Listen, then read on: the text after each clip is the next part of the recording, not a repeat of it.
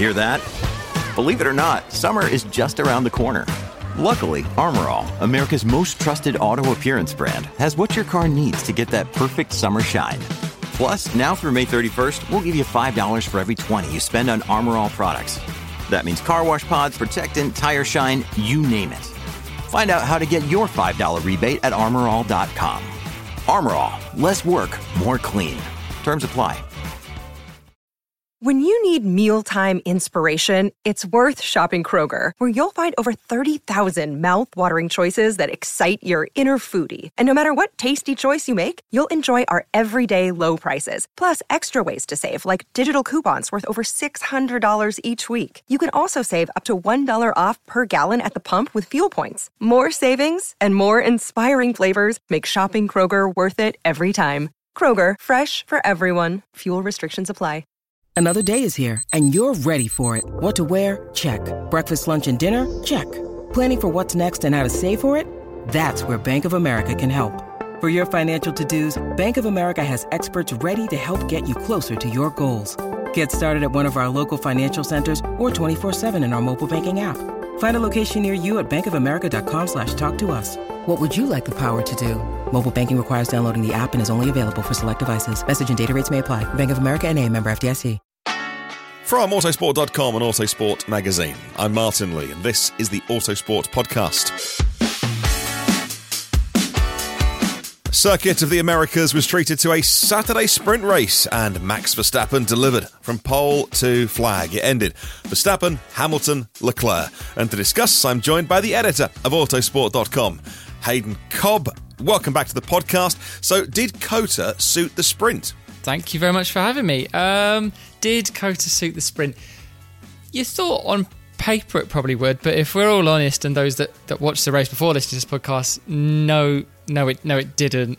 But I think I would put that down to the majority of the grid all qualifying in terms of pace where they should be. No one was hugely out of position. Arguably, George Russell, because of his 3-place grid drop for blocking Leclerc in sprint qualifying, but he made up those exact 3 places by the end of lap 1.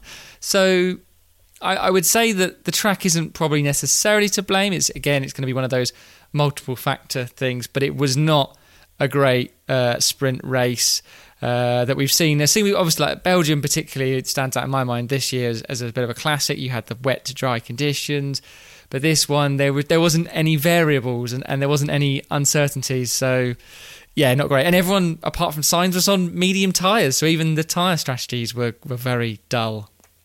Yeah, there's nothing worse than it's a bit like the Azerbaijan race earlier this year when everyone pits within a lap of each other, one pit stop in the race, and you're like, well, there's no interest with the tyres.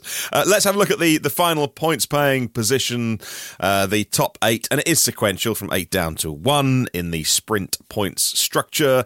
Max Verstappen, Lewis Hamilton, Charles Leclerc, that was your 1, 2, 3. Lando Norris finished just 0.8 seconds behind Leclerc in 4th place.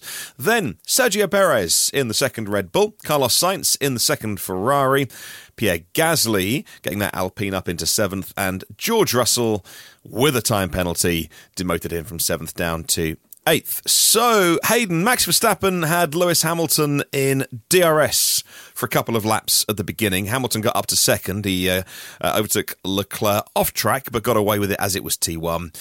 So Hamilton kept him honest for maybe 3-4 laps, but ended up finishing 10 seconds behind. Most drama was probably Verstappen pushing Leclerc into the pit lane exit at the start, veering wildly across the track, but neither driver seemed to have a problem with it in the post-race interviews as he defended his lead from the 2nd place starter.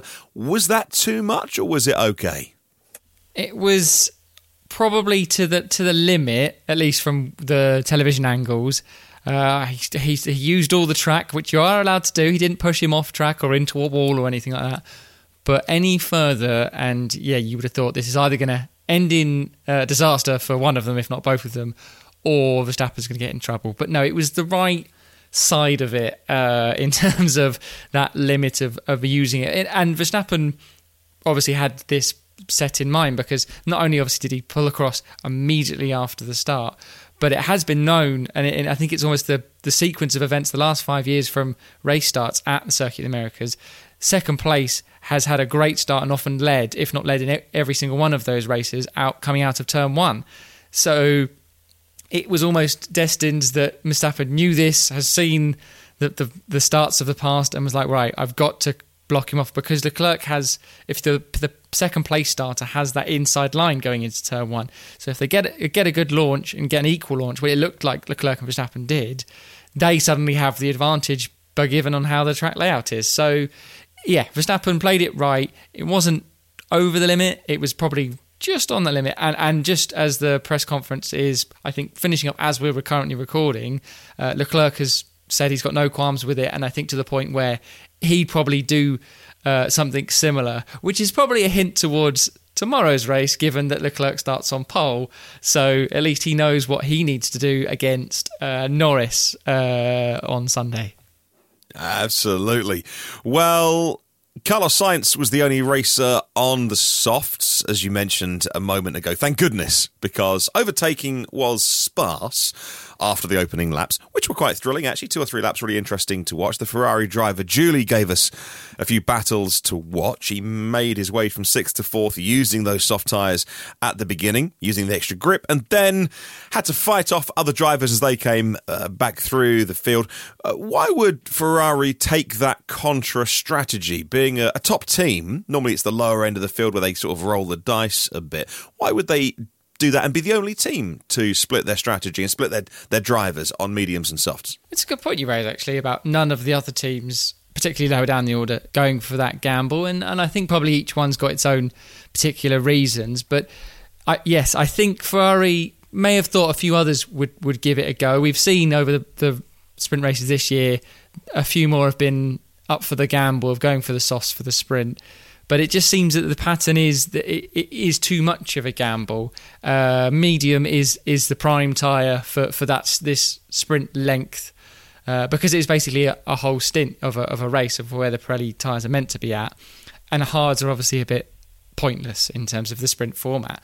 But yes, when everyone showed off what tyres they were on, and Sainz realised he's the only driver on softs, he was probably thinking, this is not good news.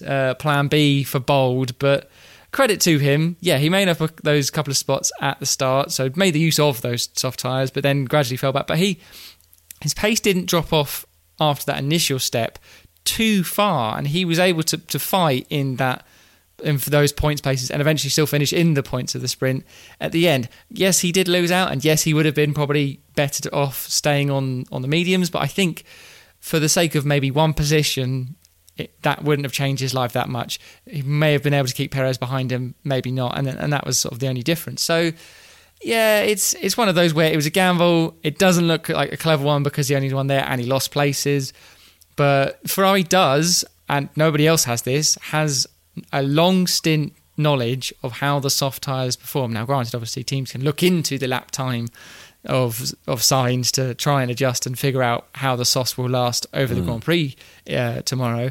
But yeah, Ferrari have that knowledge that nobody else does, and it is useful information to have. So it could come full circle and be an advantage to them. The only thing worth saying about that is Ferrari can't do any setup changes to their cars with this in mind because of obviously the parc fermé conditions. So even if they did learn something really clever and really smart, they probably can't apply it. So sprint giveth and sprint taketh away. Well, look, we head to the main event on Sunday afternoon, the Grand Prix. Max starts down in 6th because his should have been pole lap, was deleted. He went off the track, and yeah, he carried a bit more speed maybe, but it was still enough for pole. But he got deleted, so he starts down in 6th. And teammate Perez down in 9th. Having seen the pace of the Red Bulls, or rather I should say the pace of Verstappen today, extending that lead over Hamilton, because once they got in clear air, Norris just pulled away from Perez. But either way, so with that lead Red Bull at least, cheeky question, so what lap tomorrow does Max take the lead then? Yeah, it does feel like it's one of those races, and full credit to Verstappen. I think that's arguably where we see him at his best. We've seen him start lower down the order a few times in this dominant era and just fly through the field. I definitely I would put my money on him on winning the race, as you say, on race pace and all that, assuming he has a clean and tidy first couple of laps. It will be interesting to see how those early laps play out, because the three drivers, just looking on that sprint pace, that can take it to Max, let's say, if they get a bit of a head start, are the drivers starting the race in first, second and third, Leclerc, Norris and Hamilton, arguably in sort of the wrong order almost. But yeah, you wonder, obviously they're not going to try and work together, they've all got their own causes to fight for, but if it's a clear and clean and easy start for all of them, they could try and bulk clear and just starve off Verstappen for as long as possible. But yeah, I think over the course of stints, as we saw, like Verstappen himself said after the sprint, he was controlling the pace, looking after his tyres. He had pace in hand. He still almost won that race, as you said, by almost 10 seconds over 19 laps.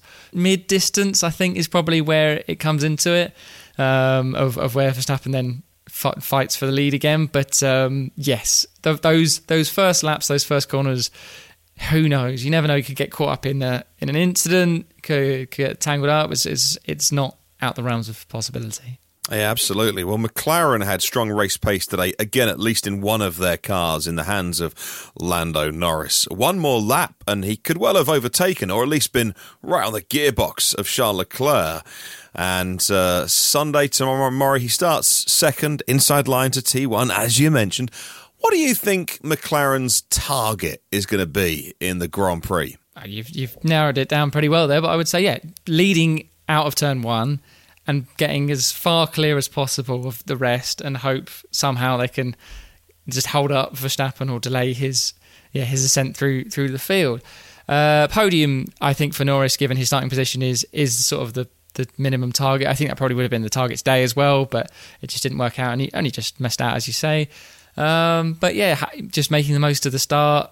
The car in Norris's hands this weekend looks a competitive package.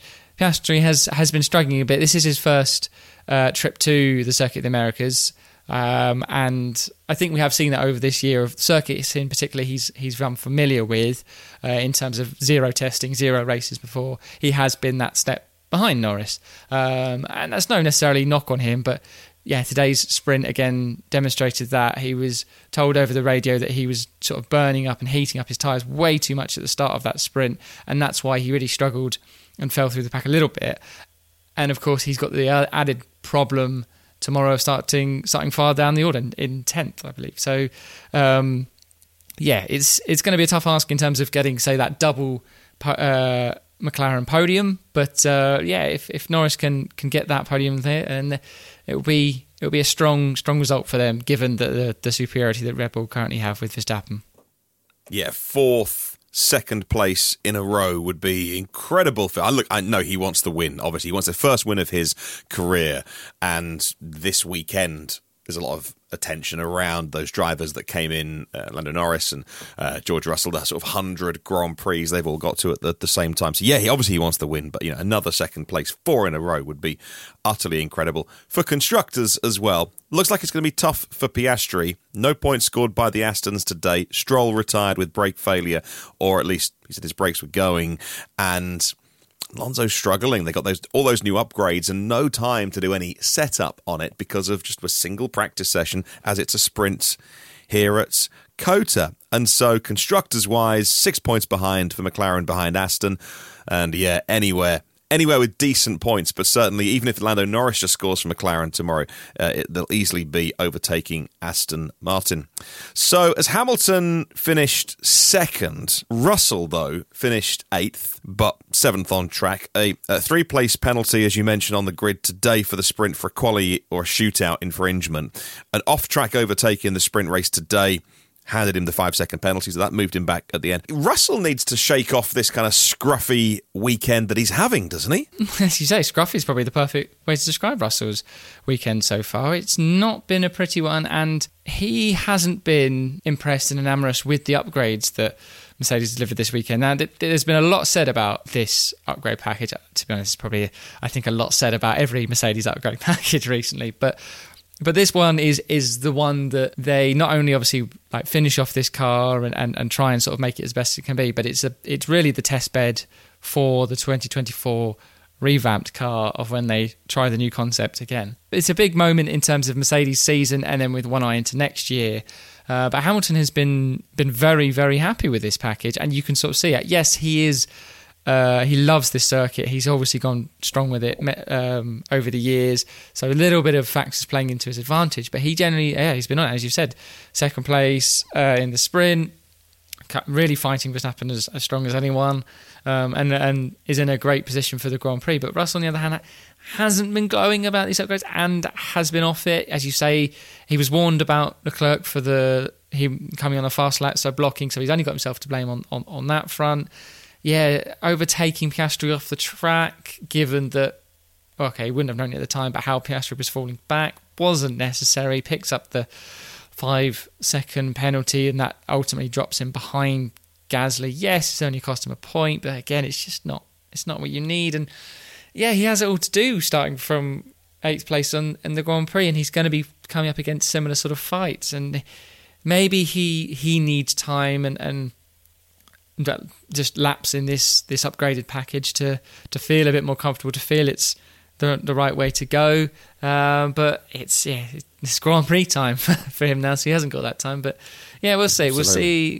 Give him Sunday and give him a full judgment of his race weekend. Yeah, if you look at the best sectors that they all did in qualifying and you put their perfect lap together, there was quite a big delta between Hamilton and Russell. Hamilton really seemed this weekend just to get that car dialed in. There was something like 3 or 4 tenths between them, which is rare for this year. Actually, there's been so much even between the Mercedes drivers. What was interesting as well about those ideal lap times was 0.06 between Verstappen and Leclerc, which is interesting. But then I'll caveat my own point by saying what happened on Friday, it starts to become irrelevant because they've learned so much in the shootout, the sprint laps today, and they had like so little data on Friday afternoon or Friday evening when they were doing that qualifying for Sunday's Grand Prix. So final question to you then, sprint weekends mean so little practice, especially when you're bringing new bits that you want to correlate with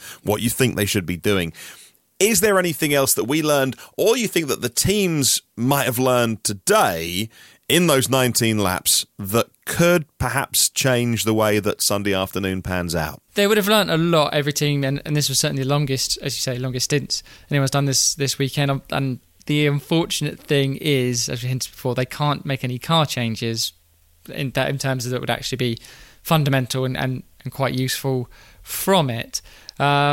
So in terms of the learnings about their cars and upgrades and things like that, with one eye on the upgrade packages that Haas, Aston Martin, Mercedes have delivered in particular this weekend, it's probably a move on to Mexico and the final few races because of those inabilities to make changes. But they will know at least everyone will know how the medium behaves. Ferrari will have more information on the soft, but I think everyone will get a rough idea. Even if the soft is touched, I'm sure everyone will try and go, if it's possible, one stopper. If the hard could just be one of those again this weekend where it just goes and goes and goes. So yes, they would have learnt a lot on the upgrades and obviously stint lengths, and we've got a good eye on the pace of each team over one stint from fuel loads high to low. But there's that case of, and this is the case for every sprint weekend, is there's not a lot they can really do about it. It's sort of just, you've got to run with what you've brought to the track. So yeah, it's difficult. Verstappen and Red Bull, I think, will be confident. I think McLaren and Mercedes, that they'll know that podiums are on. Ferrari, maybe a bit of luck. They're still struggling with that. Ultimately, sort of race pace is the Achilles heel. But Leclerc in particular, given he's starting from pole position, will feel he's in with a shout. So they've learnt a lot, but I think that is the ultimate issue with the current F1 sprint race format, is it makes everything a little bit difficult and a little bit samey. I was always curious when sprint races came into F1 and the format they've gone with, and I was wanting to give it time, but I think now we've had this is our 5th one of the season. We've got one more to go in Brazil. this format, and currently where the rules are with part firme, with lack of practice, it needs tweaks again if they're going to go with it. I think somehow teams need to be able to make changes after or during the sprint right up to the Grand Prix. If you set certain parameters of what you can change in the cars, but so obviously like you can't put like a quali setup and then switch the car entirely. But there needs to be that variety so teams can make the difference, drivers can make the setup changes, so it isn't just a repeat like the day before, I guess. But I think F1 will have learnt a lot from this weekend. They'll know the format needs changing. It doesn't want to become too samey, and probably 6 of them over the course of a 20-plus race season might actually be too many. I mean, that is down to a personal opinion, but I think it doesn't help that Qatar was also a sprint one, and that was just happened 2 weeks ago. But yeah, it feels very samey and doesn't really add to it. And the one thing I would sort of add is let's pretend the sprint didn't happen, and tonight we saw Verstappen lose that lap and starts 6th. Suddenly that is the talking point, and that's the intrigue. Like, the Clerk's on pole, Verstappen's 6th. How are they going to deal with that? They can make change, but we sort of know how it's going to go. It just is a case of can Verstappen go from 6th to 1st, and again we probably know that as well. So.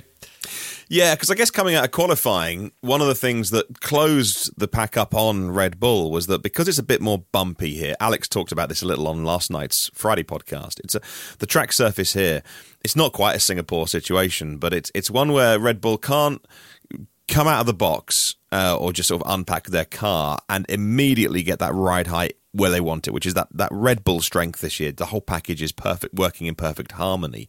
So they have to be slightly less optimized on the ride height, and that's why Alex thought one of the reasons why the pack was closer to Verstappen this weekend. Red Bull haven't lost speed. They just can't get in that absolutely stunning window they can because of ride height and the circuit here. And now we've seen actually another 24 hours. They've got their head around it.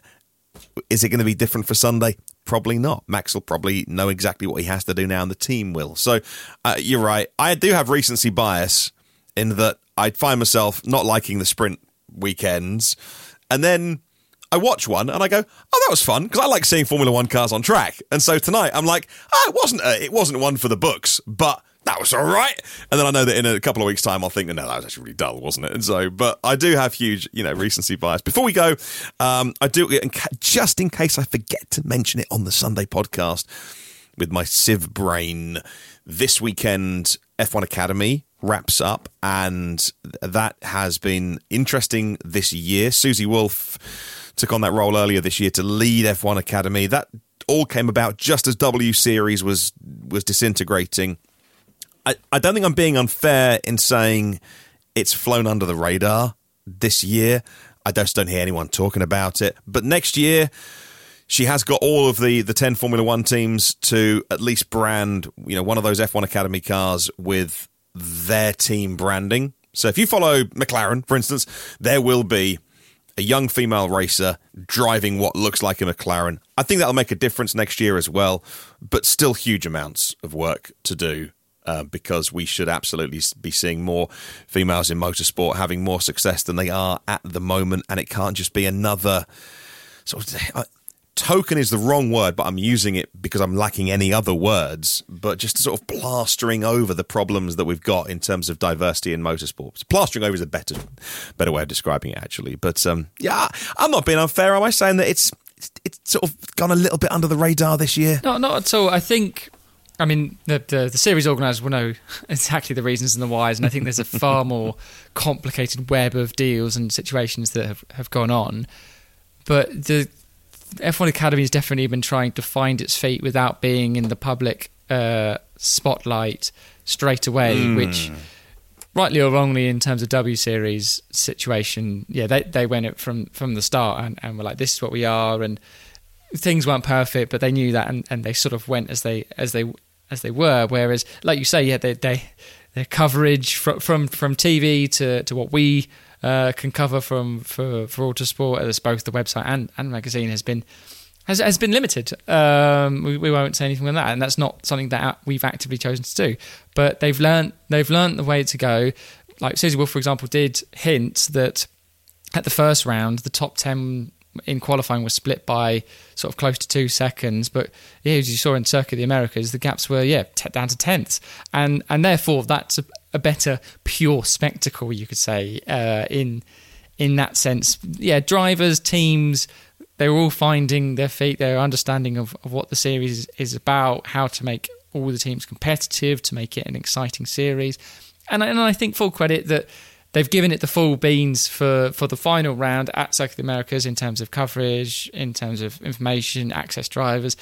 It has worked. It has been better. And I think from 2024, this will be the blueprint for every round going forward. They may not give it as an intensive exposure, because it will just ultimately be competing against lots of other series of motorsports. But yeah, it's a great start. It was wonderful to see Martha Garcia claim the championship in race 1 at Circuit of the Americas. They've got their final race of the first season tomorrow. It generally feels like a really good first step for what the plan is and what they want to do. And I also give credit to Susie Wolff being very, very open and honest, saying basically if F1 Academy fails, this is sort of it in terms of getting inclusion of all genders, getting diversity in motorsport. Like, if this doesn't work, then there's no hope for us, which is quite stark, but is an honest appraisal of where everyone is at and where it needs to go. So I'm really optimistic. I like what they've done, and while my own opinions die into it in terms of how F1 may or may not have sort of handled W Series and particularly changed that slightly, but at least some good has come of that, and we're seeing it now. And hopefully we see it even more in 2024, and it becomes a wonderful part of the spectrum of motorsport that we have.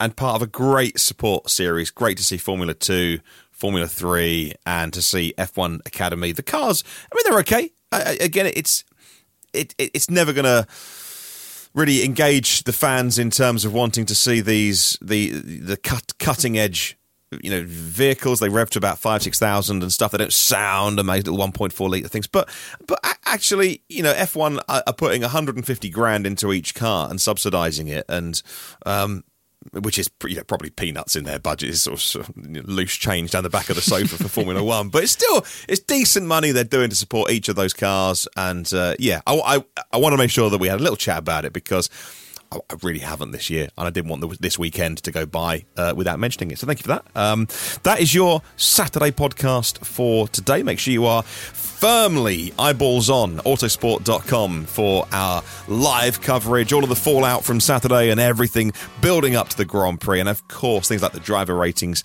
on Monday as well. Let's have a look at how that constructors battle works out as well, and whether we can get another non-Max Verstappen win. Not so sure personally. Looked pretty quick today, but let's wait and see what happens at the Grand Prix. Thanks so much for listening, and we'll catch you on the next one.